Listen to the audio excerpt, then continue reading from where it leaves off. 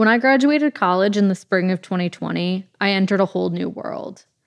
And even though I had just spent 4 years learning the skills I would need for my career, nothing, not the internships or the student organizations or career counselors, nothing could prepare me for what this new world and new workforce looked like. That meant that it was up to me to build my own networks, create connections, and try to catapult myself into the world of journalism. I quickly realized just how important having mentors would be. I started by staying in touch with my favorite professors and bosses at my internships. They sent me job listings, helped me figure out if my first job out of college was right for me, and gave me advice on how to nail interviews. It was all welcomed, especially because the COVID pandemic left me stranded, working alone in my apartment. It wasn't until my third job post-college that I found my first real mentor. It felt like I was finally at my first big girl job.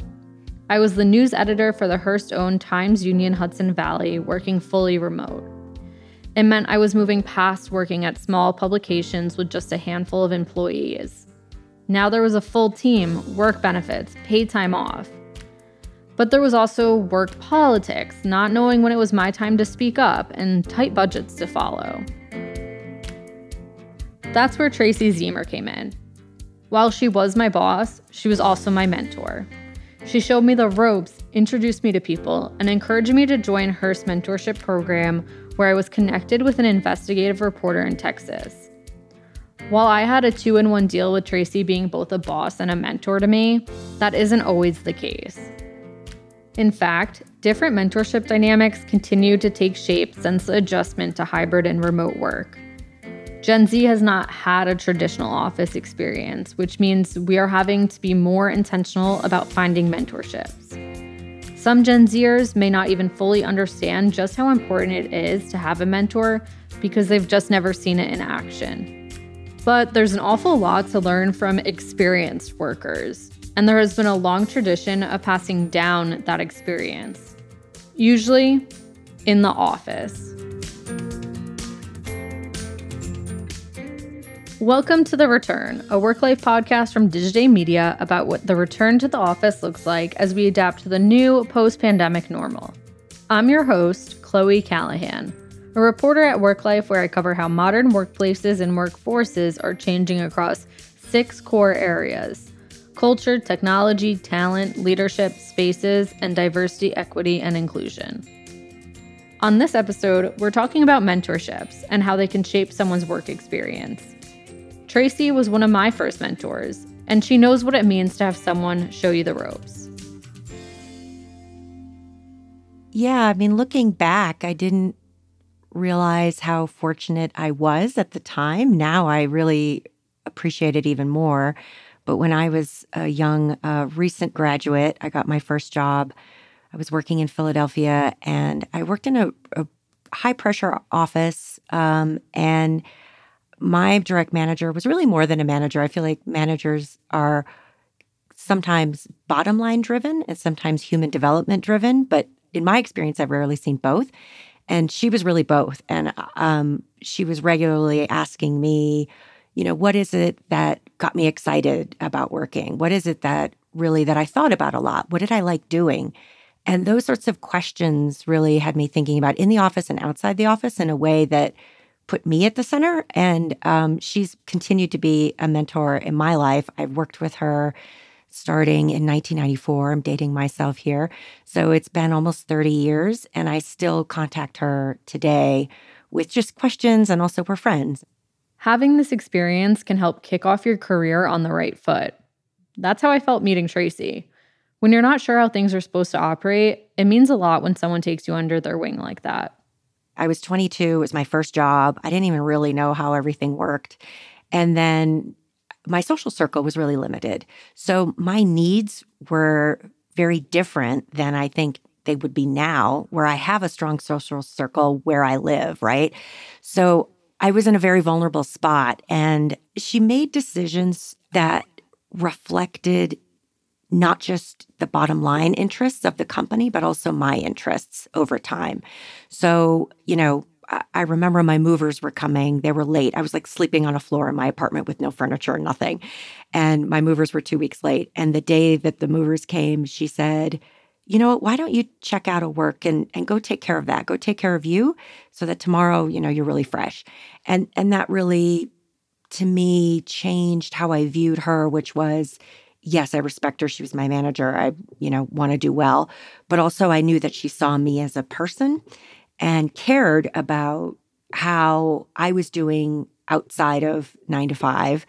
And that made me want to do even better when I was there 9 to 5, During that 9 to 5, Tracy was navigating a lot of new things, like office politics. I would go to this quarterly meeting, and it was with the senior leadership of the company. And it was really to talk strategy, what each department was doing. I didn't even really understand what my role was. And officially on paper, my role was to take minutes so that we had some sort of register of what was discussed. And I went to a couple of these meetings, and I didn't really get it, And then I remember before going into probably the third meeting, she said, let's talk about this meeting actually before we go in. Like, what's really happening in this meeting? And it was the most eye-opening conversation because I didn't really know that. I suspected, but I didn't really know that there were layers of things happening. And she actually said to me, so-and-so is really a little bit under pressure because of certain things that were happening. So, just so you know, the president of the company is going to really be looking at her response to her plan for this upcoming quarter. Those sorts of sort of breadcrumbs that were leading me in a direction of awareness were like so illuminating. And I went into that meeting and I was like, got it. I'm not just here to like write down what I'm hearing. I'm also here to observe what's happening because that's telling me now going forward, other projects that touch this person's line of work, there might be more pressure there, or she might, there might be something else happening. Without that scene setting from her manager and mentor, Tracy might have felt lost. For remote workers, it's even harder to paint a full picture of what's going on unless someone tells you directly. You can't share a look across the conference room when you're on Zoom. Reading between the lines isn't so simple when everyone is behind their computer screens. I mean, I think about that quarterly meeting that my manager really helped hold my hand through. And not physically being in those meetings, you can't read body language. It's much harder to pick up on who's really running a meeting. So-and-so called the meeting and is sitting in the chair at the head of the meeting, but it's not their meeting, right? Like, what does that mean? According to a multi-generational study for Mentor, a nonprofit that connects young people with mentors in their community, 67% of today's 18 to 21-year-olds can remember a time where they needed a mentor but didn't have one. 62% of millennials and 55% of Gen X reported the same. Mentors do more than just help you navigate how one particular office works. They can be a resource for the rest of your career. That study found that American adults give their mentors more than half of the credit for the success they had in life.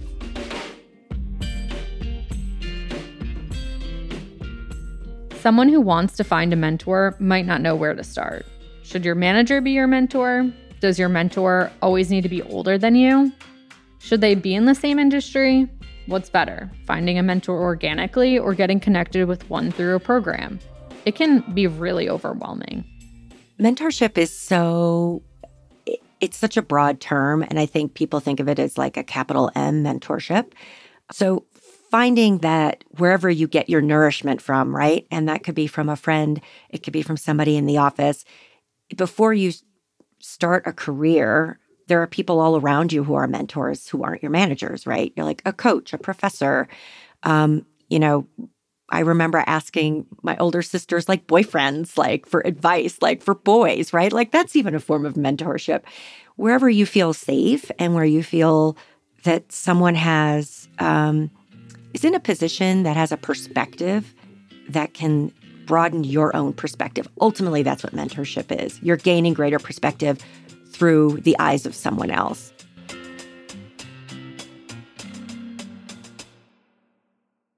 Someone who is redefining mentorship is Danielle Farage. I graduated in 2020. So the pandemic was my graduation gift. Danielle's first mentorship wasn't like mine and Tracy's. In fact, she describes it as toxic. She was attending the University of Southern California when she went to the Athena Women's Entrepreneurship Summit on campus. She met a woman who was building her own company that helped college students find career paths based on their personality types, skills, and backgrounds. They clicked, and before Danielle knew it, she was interning for the company and in the office 3 days a week. I felt really close. I felt like there was a close connection. She was a child of immigrants, as am I, and we had a lot to talk about. We had this shared passion for helping college students find, themselves and find the right work for them, which is life-changing. As Danielle's spring semester continued, COVID forced those 3 days in the office to become remote, and it sent Danielle back home to New York.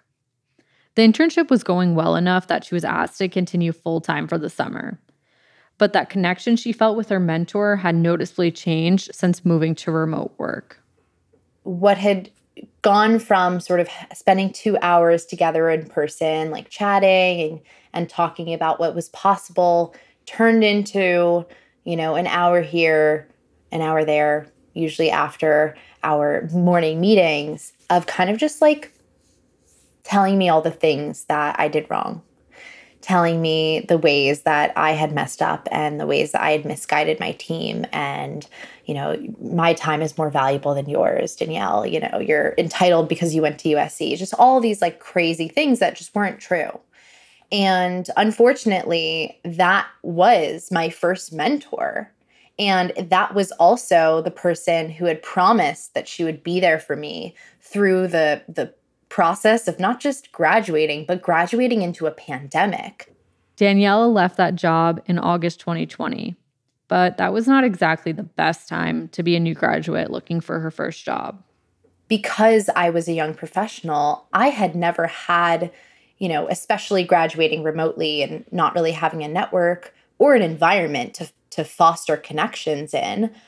I didn't have anyone to talk to about what was happening beyond people who I, dug through my network, and I was like, oh, who could I go to about this? Who do I feel safe and comfortable with? Which the list was short. So Danielle found a community in just about the only place she could in 2020, the internet. She joined networking sites like the Community Club, Badassery, and Upstream. During the pandemic, I think what was great was that, especially if I benefited from it, was that people were willing to listen, right? Think about the droves of people who came onto Clubhouse. Think about the droves of people who opened up their calendars and joined things like Lunch Club. And I was on Upstream, which is another, it was a community building platform. And I met so many people. And so that was a great opportunity to expand my network. And I capitalized on that personally. And I grew my brand through it as well. Danielle wasn't going to let her first mentorship experience scar her from fostering future ones.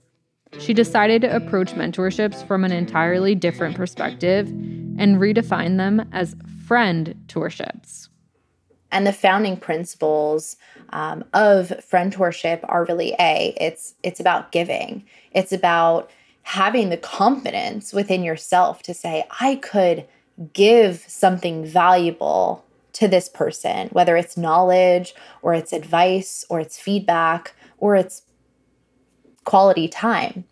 And then the second principle is receiving, right? What am I willing to admit that I don't know, and to open myself up to this form of authentic curiosity of what could I learn from someone radically different than myself?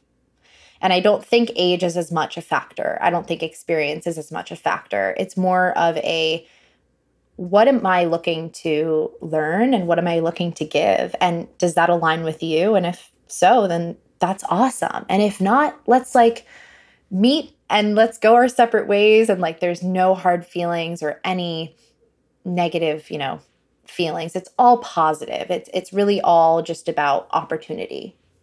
According to that report from Mentor, today's 18 to 21-year-olds are a full 10 percentage points less likely than millennials to have had a mentor.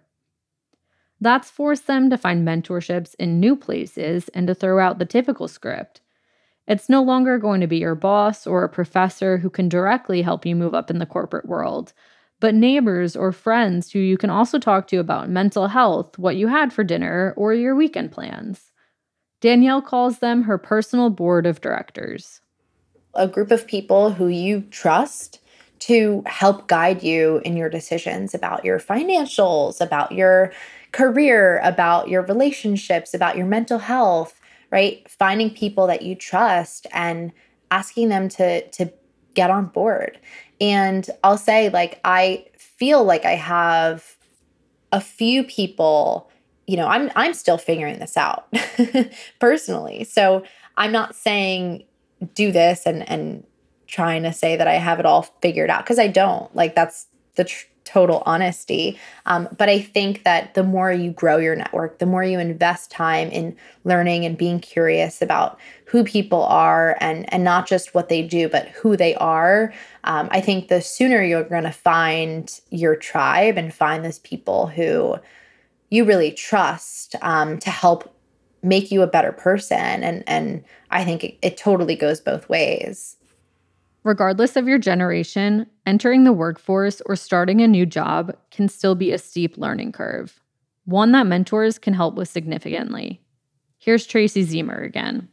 I started my job in a pandemic, a very big company, trying to learn who in my local market I need to go to for questions, but also who in the larger national market, which it's so hard to learn who's who, all the names, how they intersect. So I just asked a lot of questions. And so my advice for Gen Z, or really anyone, people who have been away from work and that are now returning to work, it's the art of asking questions. Like, I think the pressure to feel like you always know the answer, I know I've operated under that. There's a certain freedom in just saying, I have some questions, and it might be after the meeting, right? So when I'm in meetings, especially when I started this job in the pandemic, I would write down the names of people that seemed really smart or who asked really interesting questions. And I would reach out to them after on Slack or on email and say, could we get a virtual coffee? I'm really interested in what you had to say. I'm also new here. You can also play that card, by the way, for a long time. You don't realize you can, but you can.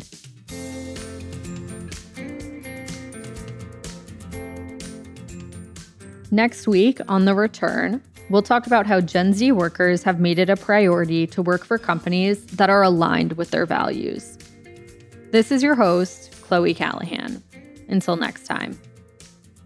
The Return is brought to you by Digiday Media. This podcast was written and reported by me, Cloey Callahan, and produced and edited by Sarah Patterson.